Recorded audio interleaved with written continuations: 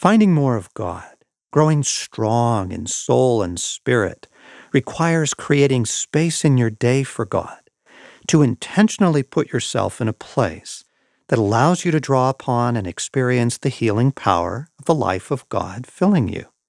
Over the ages, serious followers of Jesus have used stillness and quiet, worship, fasting, prayer, beautiful places, and a number of other exercises to drink deeply of the presence of God and untangle their souls from the world.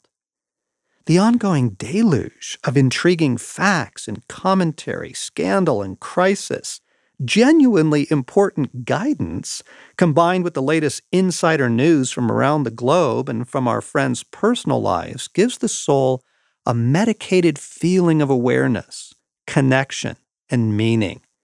Really? It's the new Tower of Babel. The immediate access to every form of knowledge and groundbreaking information right there on our phones, every waking moment. It confuses the soul into a state of artificial meaning and purpose, all the while preventing genuine soul care and a life with God. Who has time to read a book? Plant a garden. So let me say it again, because it's so counter to the social air we breathe. What has become the normal daily consumption of input is numbing the soul with artificial meaning and purpose, while in fact, the soul grows thinner and thinner through neglect, harmed by the very madness that passes for a progressive life. We are literally being forced into the shallows of our life. I'm not scolding. I'm tossing a lifeline. Sincere followers of Jesus in every age have faced very difficult decisions, usually at that point of tension, where their life with and for God ran straight against the prevailing cultural norm. The new Tower of Babel is ours.